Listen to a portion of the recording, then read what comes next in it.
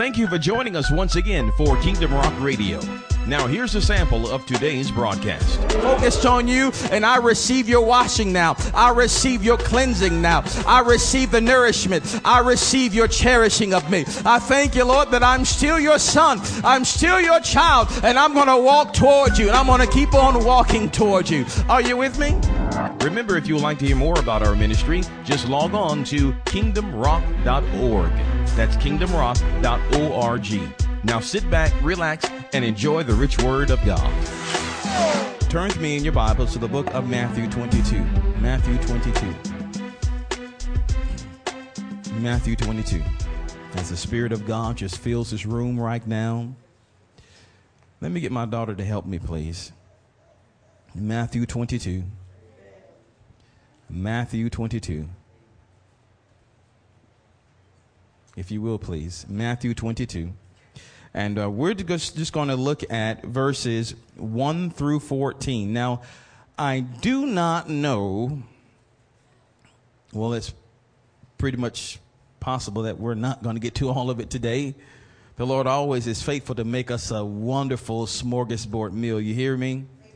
Hallelujah. We're just going to go down God's buffet and follow the leading of the Holy Spirit to see what we need to put on our plate today. It's like we're taking a trip down to Ryan's or Golden Corral, and there's so much good stuff to eat here. We have no clue what to start with. Shall we start with the yams or the collard greens or the potatoes? Shall we get some, there's just so much, some steak and some chicken and some fish. Where do we start? You know, the one that has the biggest dilemma of it all is the one that is hungry. When you are really hungry, you don't know where to start first. How many of you are hungry? How many of you are hungry for the word of God today? Hallelujah. Well, we're hungering and thirsting for the Lord. Well, here in Matthew 22, and let's look at verse. I'm going to go ahead and read verses 1 through 14, and then we're going to go back, as is our custom, and look at it further. And it starts with this. And Jesus, of course, we're still in the series, A Life of Christ. All right. And Jesus answered and spake unto them again by parable, and said, The kingdom of heaven is like unto a certain king, which made a marriage for his son, and sent forth his servants to call them that were bidden to the wedding. And they would not what? They would not come. Again he sent forth other servants, saying, Tell them which are bidden, Behold, I have prepared my dinner. My oxen and my fatlings are killed, and all things are ready. Come unto the marriage. But they made light of it and went their ways, one to his farm, another to his merchandise. And the remnant took his servants and entreated them spitefully and slew them, or treated them disgracefully or badly and killed them. Verse 7. But when the king heard thereof, he was wroth, and he sent forth his armies and destroyed those murderers, and burned up their city. Then saith he to his servants, The wedding is ready, but they which were bidden were not worthy. Say worthy. Worthy. Say worthy. Worthy. Say worthy. All right, verse 9. Go ye therefore into the highways, and as many as ye shall find, bid to the marriage. So those servants went out into the highways and gathered together all as many as they found, both bad and good. And the wedding was furnished with guests. And when the king came in to see the guests, he saw there a man which had not on a wedding garment. And he said unto him, Friend, how camest thou in hither not having a wedding garment? And he was speechless. Then said the king to the servants, Bind him hand and foot, and take him away, and cast him into outer darkness. There shall be weeping and gnashing of teeth, for many are called, but few are chosen. Praise the Lord. Today we're going to be speaking from the subject of, anybody guess? Wedding crashers. This man crashed the wedding. In today's society, if you crash a wedding, you'll probably get thrown out too, but you won't get thrown out into hell. They may put you in jail, but man does not have the power to put you in hell. But in this wedding, you crash this wedding, you go to hell, not to jail. We're going to talk about wedding crashers. All right. There was a popular movie called Wedding Crashers. Anybody familiar with that movie? Oh, Wedding Crashers. Now, I am not telling anybody in this room, anyone listening by CD or internet or anywhere, to go and see the movie, because they glorify some things that are not Christian. But the point remains. The point remains. Now, here is that's the cover of the thing there, Wedding Crashers. I want you to see some things that were mentioned in it. Some things that were mentioned in it. This one gentleman said, dance like you mean it. When you get in there, dance like you mean it. Just let it hang out. Let it all hang loose. You in there, enjoy yourself. Dance like you mean it. The next gentleman says here, invitations or invites are for losers, he says. You don't have to be invited. You just go and invite yourself. You don't need an invitation. All right, but let's see what they say together here. Whatever it takes to get in, get in. That's what they say. Get in. Be a part of that. But that's not what God says. Are you with me? There is a wedding feast, the marriage supper of the Lamb, that will be taking place, and you won't be able to crash that. You will stick out, not you, but those who have not put on Christ, put on his garments, will stick out like a sore thumb. And there will be no toleration. And we're going to talk a little bit about that and just so many other things that we will look at today. Thank you so much. Let's thank God for our media department helping me out. Amen. Amen. We thank you all so much. All right. But now let's go back up to verse number 1. And we're going to just follow all the way through. Follow all the way through. And the Bible says, and Jesus answered and spake unto them again by parable, and said, the kingdom of heaven is like unto a certain king which made a marriage for his son. Now, when the Bible says made a marriage, especially here in the King James Version, it talks about a marriage festival or marriage feast or wedding feast or banquet.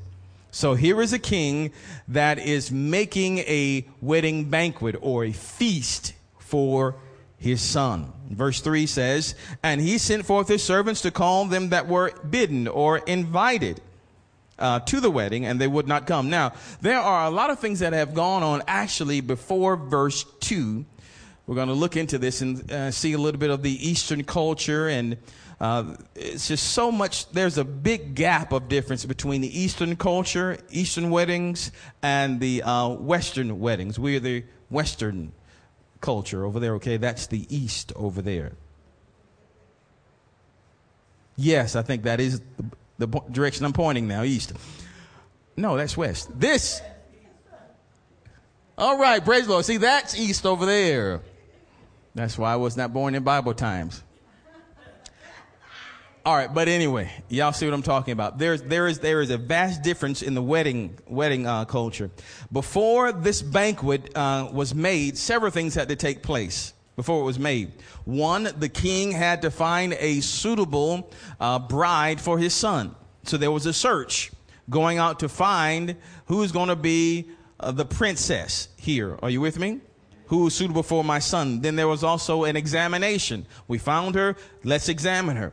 And then if she was suitable, then the parents would make up a contract or have an agreement. And at this point, the children, actually the son and the daughter, would actually be legally married, but they would stay separate. The daughter would stay with her parents, and the son at this point would go away to prepare a place for his bride. Sound familiar, anybody? Amen.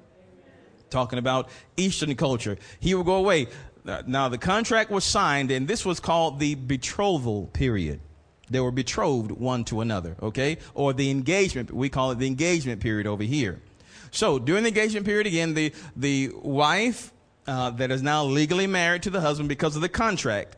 Now, when the contract is signed, this is probably, especially in the Eastern culture, the very first time that she has met him or that he that's met her. I mean, their first meeting, their parents is taking care of everything. It is the father that has overseen the relationship or the union. All right, so they see each other. Ooh, I'm married to you, huh? Well, at least you do have this and that. They have very little say in it. Are you with me? Very little say in it. The parents oversee it all. Oversaw the whole thing. So the girl or the woman will go back with her parents. She's now betrothed or now really married at that point, but they call it betrothed.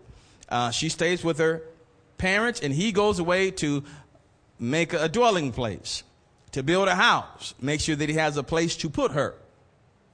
Okay? Jesus, let me spring forward a little bit. Jesus is our husband. We have been betrothed of the Lord. Okay, we're going to talk about that shortly. The Bible even declares in the book of John that the Lord said, I'm going away. He said, it's better for you that I go away, because if I don't go away, the Spirit of God won't come. The Holy Spirit won't come. But he said, I'm going away to prepare a place for you. We'll look at that. That's that betrothal period. And we're going to talk about the church age now. And there are certain rights that we have as the one that is betrothed. Praise the Lord. All right. And there are certain responsibilities that we have as well. But so the bridegroom, the groom is actually called the bridegroom there in Eastern culture. We just call him groom, right? There is called the bridegroom. So when you hear the term bridegroom, you're talking about the groom, the male, right? Okay. All right. So he's gone away to prepare a place. After he finds a place or prepares the place, it is the father that tells him or that schedules the wedding feast. Okay. The son has gone away to prepare the dwelling place for his bride. Now he comes back, and it is up to the father then to inspect that place and say, all right, it's time now to call the guest in. Now, meanwhile, while the engagement period has been going on, in the betrothal period, servants have gone out to announce, hey, my son's getting married. Hey, he's gone away, but as soon as he gets back, I want you to come. So invitations have gone out. Are you with me? So people have been invited. And you only really invite folk that you know to something special like that. Because you only have so much food to go around, so you don't want to go on the radio and the television and announce that so-and-so wedding, everybody's invited. You know who's going to show up. So these particular special events are by invitation only. Right? Some of us are going to a wedding that soon. We're going to have a wedding coming up very soon back in the back. Praise the Lord. And it's invitation. Are you with me? All right. So let's look now at verse number 2 again. He says that the king, who is the father, made a marriage or a wedding feast for his son. All right. So we're there now. We understand what has happened. So the son is going out. The father has set the time. So the son is now back. The father has inspected the dwelling place and said, all right, it's on. And now the servants have gone out. Now at the wedding feast, the wedding feast could last for up to a week. They could be partying for a week. In Western culture, we have the ceremony first, and then we go to what's called the reception, or we could call it what? Feast. We go and feast, right? Over here we do the wedding first, and then we go and eat. Over there, which is what the Bible's talking about here, they have the feast first. And then they go into the ceremony. Okay, that's very key for you to understand. So the ceremony of the marriage ceremony has not taken place yet. This is not a wedding reception as we would think about it here. It has not taken place. He's calling all the guests in, and this could last for about a week. He's calling them in to celebrate the union of his son and his soon-to-be of his daughter-in-law. Are you with me? All right. So this is taking place. Okay, so of course, after the wedding feast, there's a presentation of the bride. You know, she's presented. Oh, out of all the ladies that are there, she comes up in her, you know, frilly-thrillies or what have you. And she comes up and everybody say, oh, she's the one that's married to him. She's the one. Now, in Western culture, the wedding is all about which one? The bride or the groom? Which one is it? It's bride. They call it the bride's day, right? In Western culture, it's all about the bride. In Eastern culture, it's all about the husband. Okay? It's reversed. It's all about the husband. They call him the bridegroom. It's his day. Okay? It's his day. All right. So the whole ceremony, I mean, it is his father. Remember, it is the father who sends out invitations for his son. The Bible says that the king made a wedding feast for his son. So he's the one that sends out invitations for the son.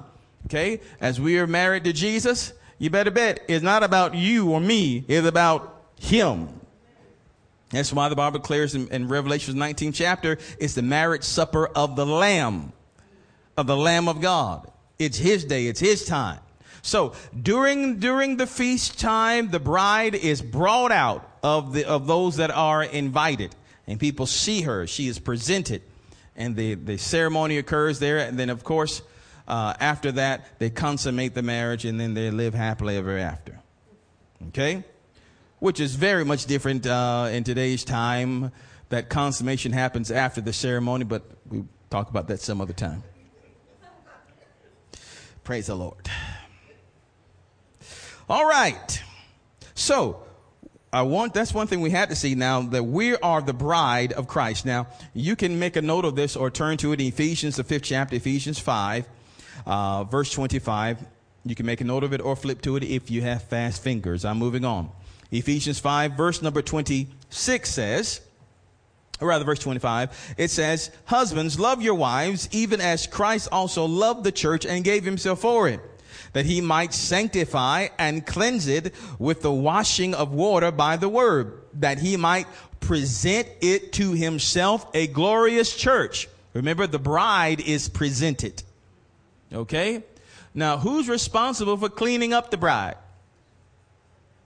It is the bridegroom. The Lord said, he said, here, look at it again, that he might sanctify and cleanse it with the washing of water by the word. Jesus is cleansing you. You the bride, Jesus is cleaning you up.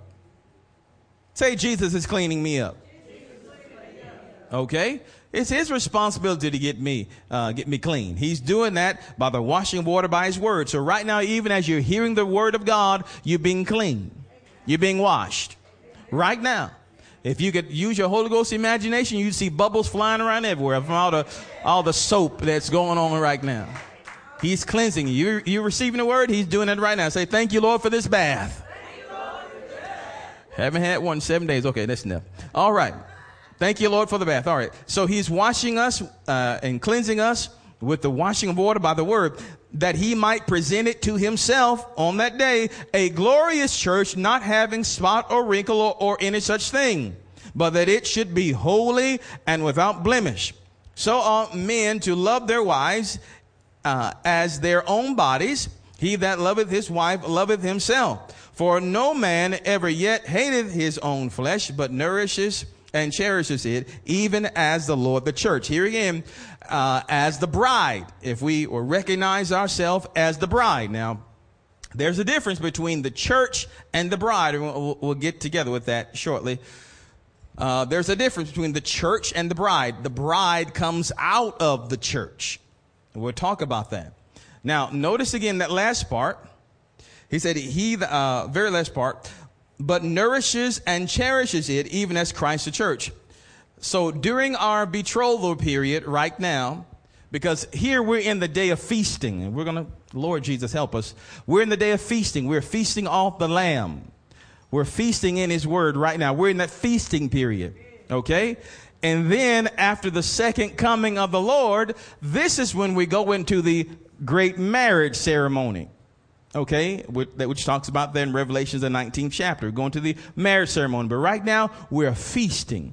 We're feasting. And the Lord is washing us And the Lord is cleansing us. And the Lord is nourishing us. And the Lord is cherishing us. Okay? He's nourishing us and cherishing us. So what we got to do, family, we have to begin to confess that. Thank you, Lord, for nourishing me. Thank you, Lord, for cherishing me.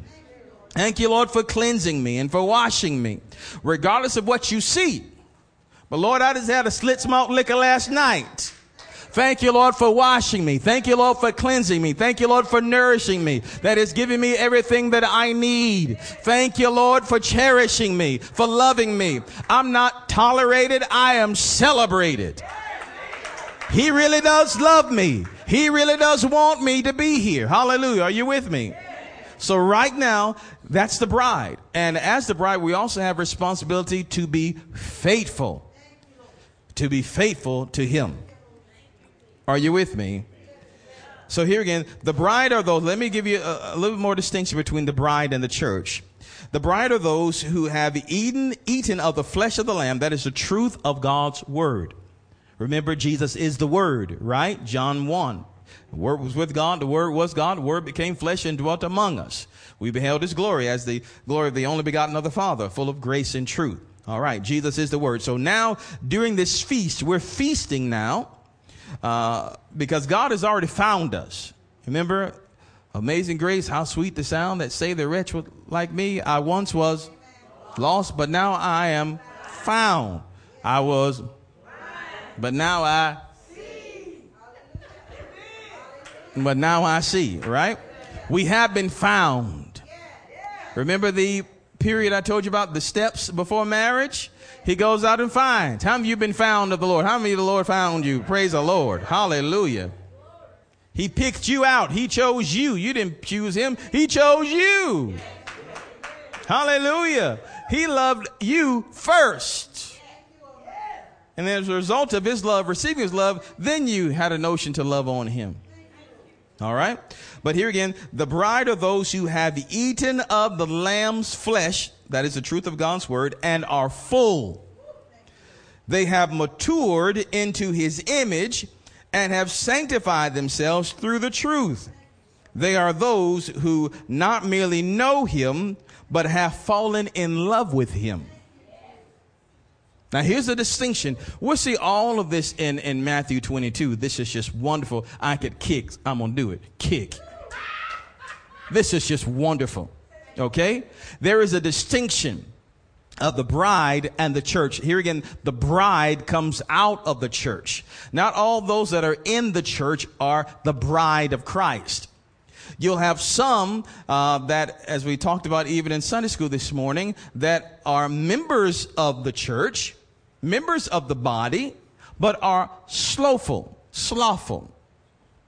Are you with me? They know what God said, but they just won't do it. They know the word of God is available, but they just won't hear it. Their major talk is, I got Jesus and I'm sitting here waiting on him to come back and take me away from here. I'm not going to do anything else. I'm not going to help. I'm not going to do this, that, the other. I'm going to wait till Jesus comes back. I'm going to sit here and do nothing. They're not preparing themselves. The Bible declares, and we could look at this, and here again in Revelation 19, the Bible declares, let's go ahead and go to it. Revelation 19 and 7. I'll wait till you get it. Revelation 19 and 7. Yeah. Revelation 19. We'll take a moment and look at this. When you get Revelations, now remember Revelations is the last book of the Bible. If you're there by Genesis, go the other way. Remember, if there's ever time that you cannot find the book of the Bible that you're looking for, use what? Use your table of contents. Okay? If your neighbor's available and you don't feel embarrassed, ask them, where is it you've helped me find this? That's okay. Revelation 19, let's look at it, verse number 7. It says, let us be glad and rejoice and give honor to him, for the marriage of the Lamb is come, and his wife have what? Made herself what? Ready. Okay? His wife had made herself ready. Now look at that language again. Let us give honor to him. Over here in the Western culture, we say, let's give honor to the bride, right? Oh, she's so pretty. Look at her tiara. Look at how long her train is. When they had that marriage over, and think in London, England, you know, everybody was wondering, what she gonna wear? What she gonna wear? What she gonna wear? Over here, you know, the same thing. What, you know, it's about the bride. But here, rather than Eastern culture, it's all about the bridegroom. It's all about Jesus. So we're giving honor. The ceremony is to honor him. Say, we're here to honor Jesus. Now notice it says, for the marriage of the Lamb is come. It's finally here. And his wife, that is the remnant of the church, the bride, hath done what? Made herself ready. She is yielded to Jesus. She has partaken of his word. She's allowed the Lord, or we have allowed the Lord to wash us and cleanse us. We've submitted to him, irregardless of the sin. Hear me. Sin is a distraction. Hear me. It is a distraction. If you allow sin to do its work in you, it will take you right out of the church. Right out. If sin takes root in you, it will cause guilt, shame, doubt, unbelief. It will cause separation between you and God. The main purpose of sin is to get your attention from the Lord. Sin wants to make you focus on you and what you've been doing and take your focus off of Christ. I had a wonderful discussion last Sunday with some of the brothers as a wonderful illustration of this is Peter walking on the water. As long as Peter kept looking at Jesus, he was okay. He was walking. But the moment he lost focus and started looking around at what could happen, and looking around at all the destruction, looking around, at this and all the cares and worries, and I'm not doing this, and this is not possible. Look at all this. This is not possible for me to walk with the Lord. The moment he broke focus, he began to sink. And that's the exact same thing that is the plan of sin today. It wants to scream loud. You can't serve God because you still drinking. You still cussing. You still smoking that old reefer. You still doing this and you still doing that. You still laying with them and laying with that. You no good. You look, God don't want you because of this, because of that, because of this, because of that. And if we focus on that, look at that, what's happening? We're sinking. We are sinking. But if we acknowledge the wrong, if we confess the sin, looking at Jesus, Lord, I messed up again. Could you wash me? I confess that last night I did this, last night I did that, but I want to keep my eyes focused on you, and I receive your washing now. I receive your cleansing now. I receive the nourishment. I receive your cherishing of me. I thank you, Lord, that I'm still your son. I'm still your child, and I'm going to walk towards you, and I'm going to keep on walking towards you. Are you with me? Say with me, sin is a distraction. I guarantee you, people that have been distracted by sin, one of the things that they do is they don't come to church. Because they're so much under guilt and condemnation. When the Lord said, I've already taken care of your sin. I've already done that. I want you to focus on me, the Lord says. Look at me. Look at me, the Lord says. Hallelujah. But we can be so distracted with life, cares, sin, bills, debts, that we take our attention off of Jesus and we will sink every time. Keep your focus on the Lord. Are you with me? So the bride has made herself ready. She has decided to keep her focus on the Lord. We have decided to keep our focus on the Lord. Are you with me? Verse 8 says, and to her was granted that she should be arrayed in fine linen. Now you're going to see this again in Matthew 22. That she be arrayed in fine linen, clean and white. For the fine linen is the righteousness of the saints. Where do we get our righteousness from? Jesus. Our righteousness from Jesus. It's a free gift, right? Amen. If you refuse God's righteousness, it's because you think that your righteousness is good enough. Are you with me? That's called being self-righteous. But the Lord said that she has received, or we have received, the fine linen, which is the righteousness of the saints. Verse 9. And he said to me, write, blessed are they which are called unto the marriage supper of the who? Of the Lamb. And he said to me, these are the true sayings of God. And I fell at his feet to worship him. And he saith unto me, see thou do it not, for I am thy fellow servant and thy brethren that have the testimony of Jesus. Worship God, for the testimony of Jesus is a spirit of prophecy. Now I want you to notice something here in verse number 9. Then we're going to go back to Matthew. The Bible says that blessed are they which are called unto the marriage supper of the Lamb. Now, this is saying, I want you to see this in two ways. This is the marriage supper of who? The Lamb. Who's the Lamb? Jesus. Marriage supper of the Lamb. This is his supper. We're here to honor him. But also see it this way. This is the marriage supper of the Lamb, or of lamb. In other words, he is also the main course here. We're eating lamb. Praise the Lord. And just a moment ago, we had communion. We ate the lamb, the body and blood of Jesus Christ. So you with me? Hallelujah. In that holy sacrament there. So, and we know that the Lamb, Jesus Christ, is the Word. So the bride has made herself ready. She has received the Lord's righteousness. We have received. Now, when I say she, I'm just speaking in terms of marriage, is because this she identifies male and female. Praise the Lord. And in Christ, there's really no distinction. We're all one in Christ. All right. So I don't want anybody to get thrown off by that. Are y'all getting anything out of this today?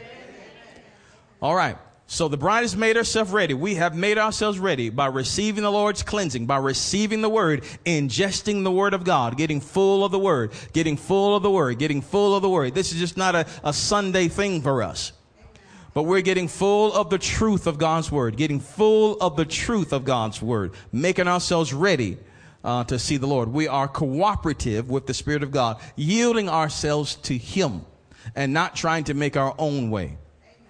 Isn't that wonderful? Amen. All right. So in this marriage supper, the Lamb is being served. Jesus is being served.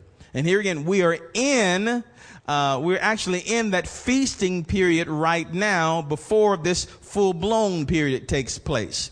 Before the actual marriage, before the actual coming together of Jesus and his bride, between Jesus and his bride. Are you with me? All right. All right. Now let's go back to Matthew 22. This is thrilling. We'll just be a little bit longer than we're going to close out for today. All right. So as we're in the betrothal period now, the Lord expects us to be faithful to him. Let's look at it. Let's look at another verse. Let's look at it. John, the 14th chapter, John 14. You can find that as well. This will help you to more identify who we are.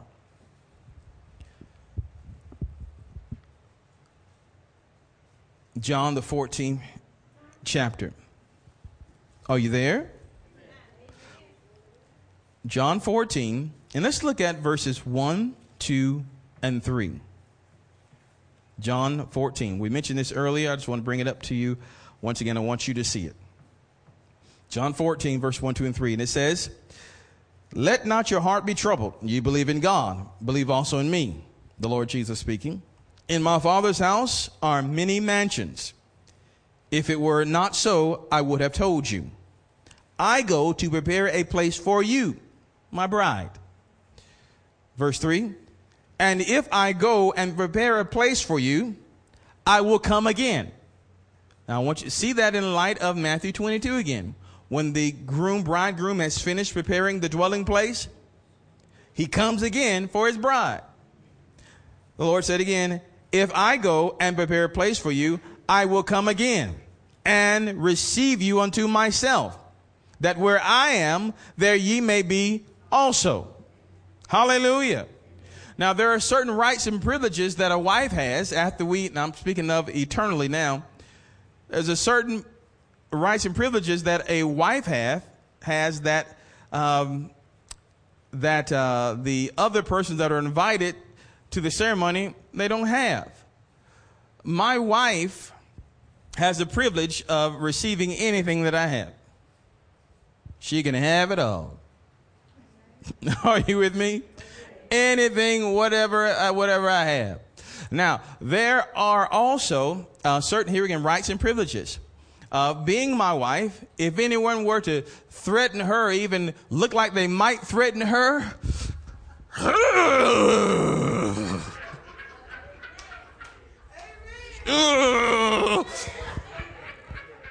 you don't want to see that coming at you, buddy.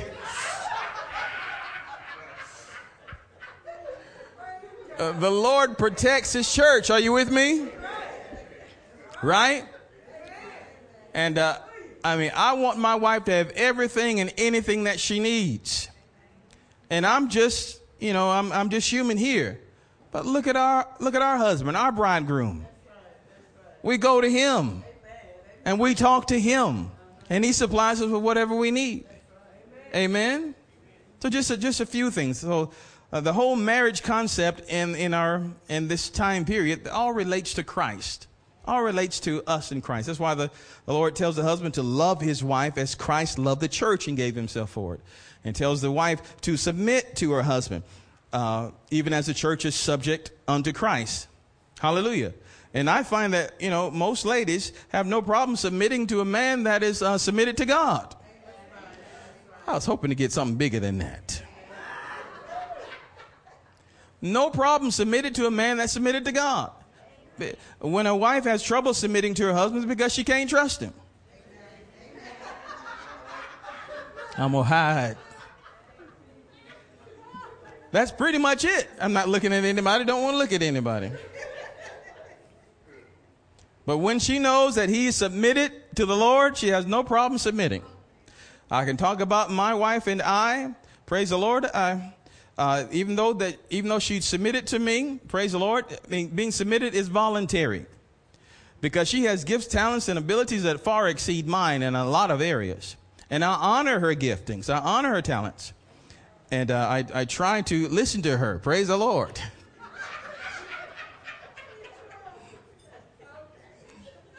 And to listen more and more and more, because that woman has gotten me out of so many jams, I'm telling you. So many things I would have done. She said, hey, hold up, big fella. Okay. Praise the Lord. She kept the wrath of God from coming down a lot of times, let me tell you, by just listening and hearing the ministry of the wife. I'm telling you, the ministry of the wife is powerful. It's very powerful. And I thank God for the ministry of the wife. Moving on here. So here again, in this betrothal period, we are separate. Betrothal period, we are separate. Remember, the wife would go back with her to live with her what? Her parents. Go back to her dwelling place, while the bridegroom goes and prepares a place. Okay? So we're separate from the Lord in that physically. He's not physically here with us. Are you with me? He's with us in spirit, in our heart. His spirit is with us and among us.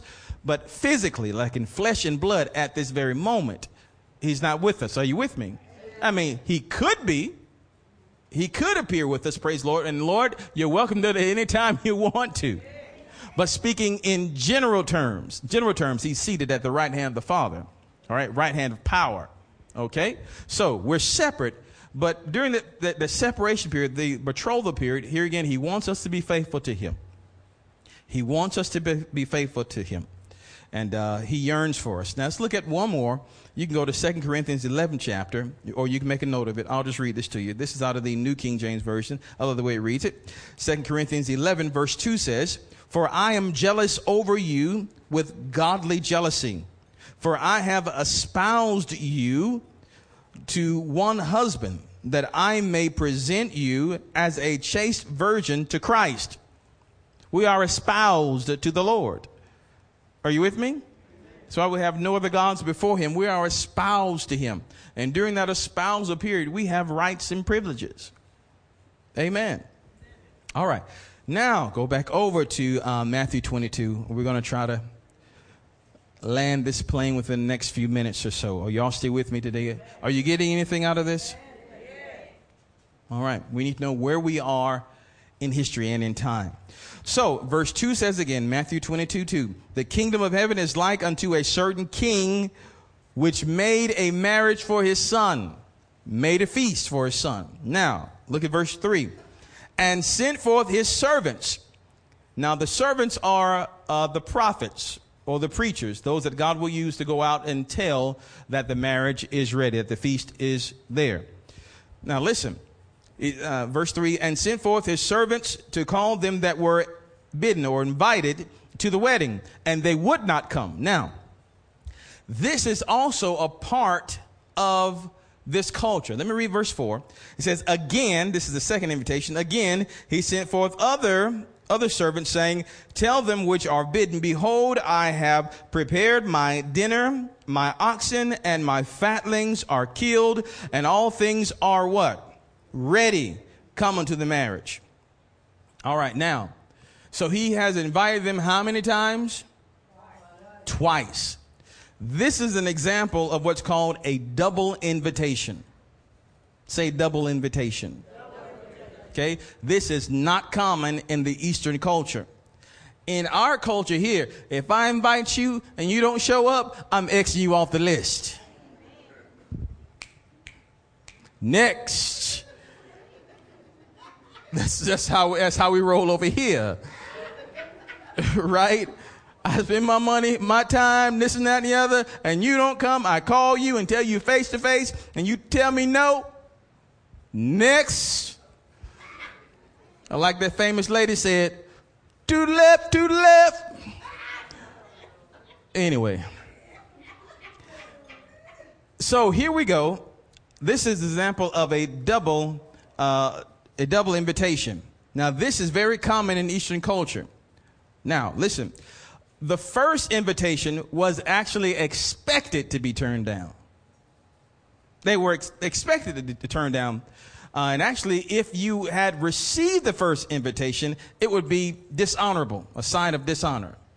Because the host wanted to compel you to come. Okay? Now, you see this, a lot of this still in some Chinese movies today. You don't really see it here and here. You know, a man would come in and who is starving, his stomach is growling, and he goes to somebody's house, and the host sees he's starving and says, here, take the food. If that man received it, said, oh, thank you, just eat it, you know, that would be dishonorable. But you see in some Chinese movies, still today, in that Eastern culture, where they say, oh, no, I can't. Even though he's hungry, he still says, oh, no, I can't. Why? Because he's waiting on the host to give him honor by compelling him. So the host would say to him, oh, yes, come. Yes, I want you to have it. I really do. I want you to have it. And then he would say, really? Yes. Here, take it. And then the gentleman would finally say, oh, thank you. Okay? Because it was seen as honorable. The host wanted to show you how much you were wanted. How much he wanted you to have it. Okay? How much he really wanted you there. Meaning that I'm not just not tolerating you. I'm not just being nice to you. I'm not just putting up with you because I heard your stomach, so I know you're hungry, so you take it. No.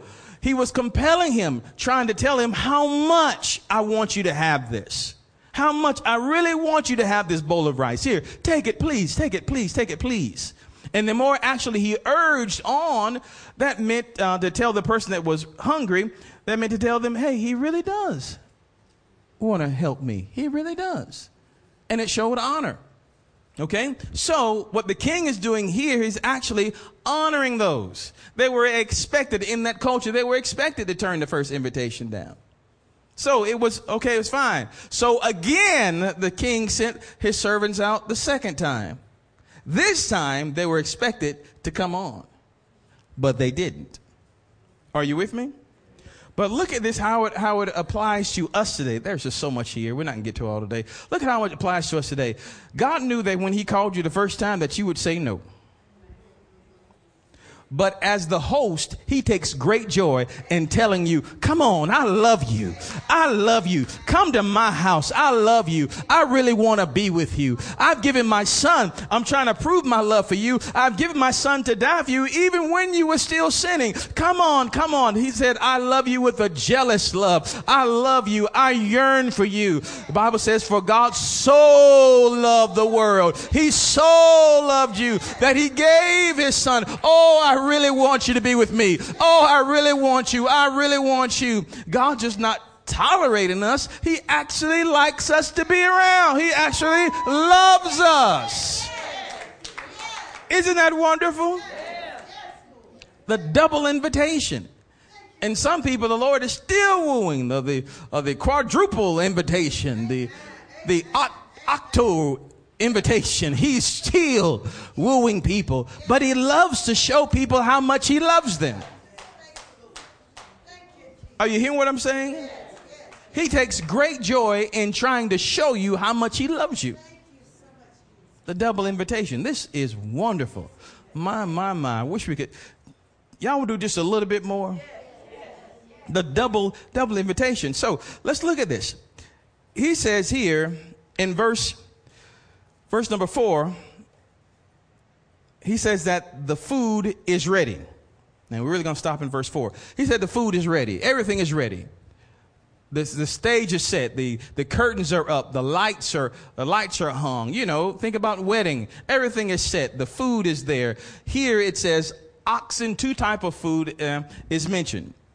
2 types of food. One, oxen, and the other, what? Fatling. Oxen and fatling. Now, you've got to know 2 things. Now, these are dishes that are now being served at the wedding.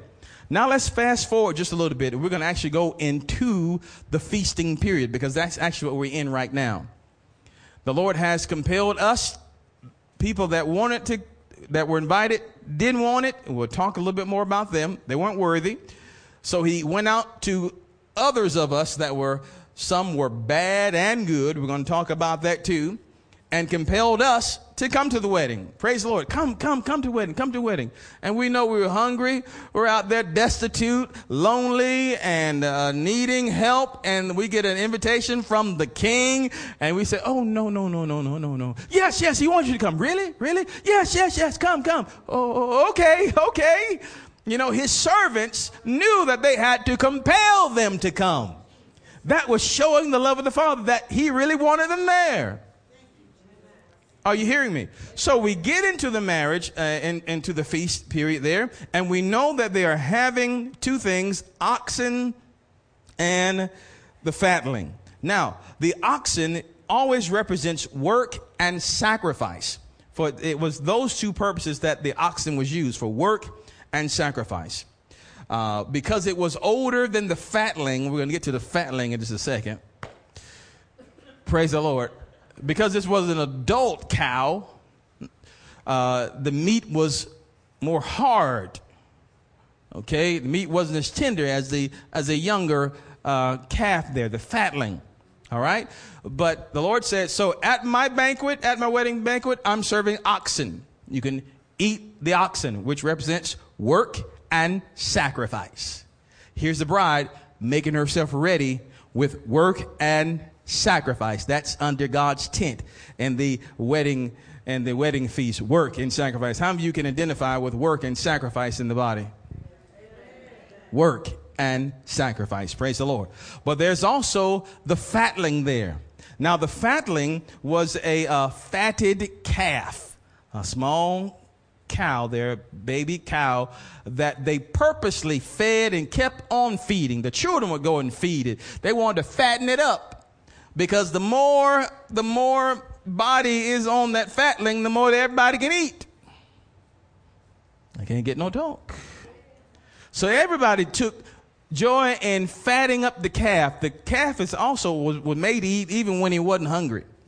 They made him eat anyway because the fatter it was and younger it was. So that means they would have a lot of meat that was tender and juicy. And you only brought the fatted calf out for special occasions. You hear me? Only for special occasions, like that in Luke 15:23. You don't have to turn it. But when the prodigal son came back, his father said, break out the fatted calf. Kill the fatted calf. For my son that was dead is now alive. In the book of Genesis, Abraham, when he saw the Lord, those three angels there in Genesis 18:7, he saw the three angels. He told them, hey, wait here until I make you something to eat. And he told his wife and his servants, go and kill the fatted calf. This was something that was for special occasions. When you kill a fatted calf, that meant that the meat was going to be sumptuous, fall off the bone, some good meat. And it meant also that it was plenteous, much provision. It meant prosperity. Are you hearing me? So in this place, in the marriage, as we're eating of the oxen, that is, we're eating of the work and sacrifice, we're also eating of great honor and provision. There is more than enough. There is abundance. And anytime the fatted calf is killed, they're having a party. They're rejoicing. Okay, so even though there's a lot of work, even though there's sacrifice, we should still be rejoicing. If you're eating of that fatted calf, you still should be rejoicing.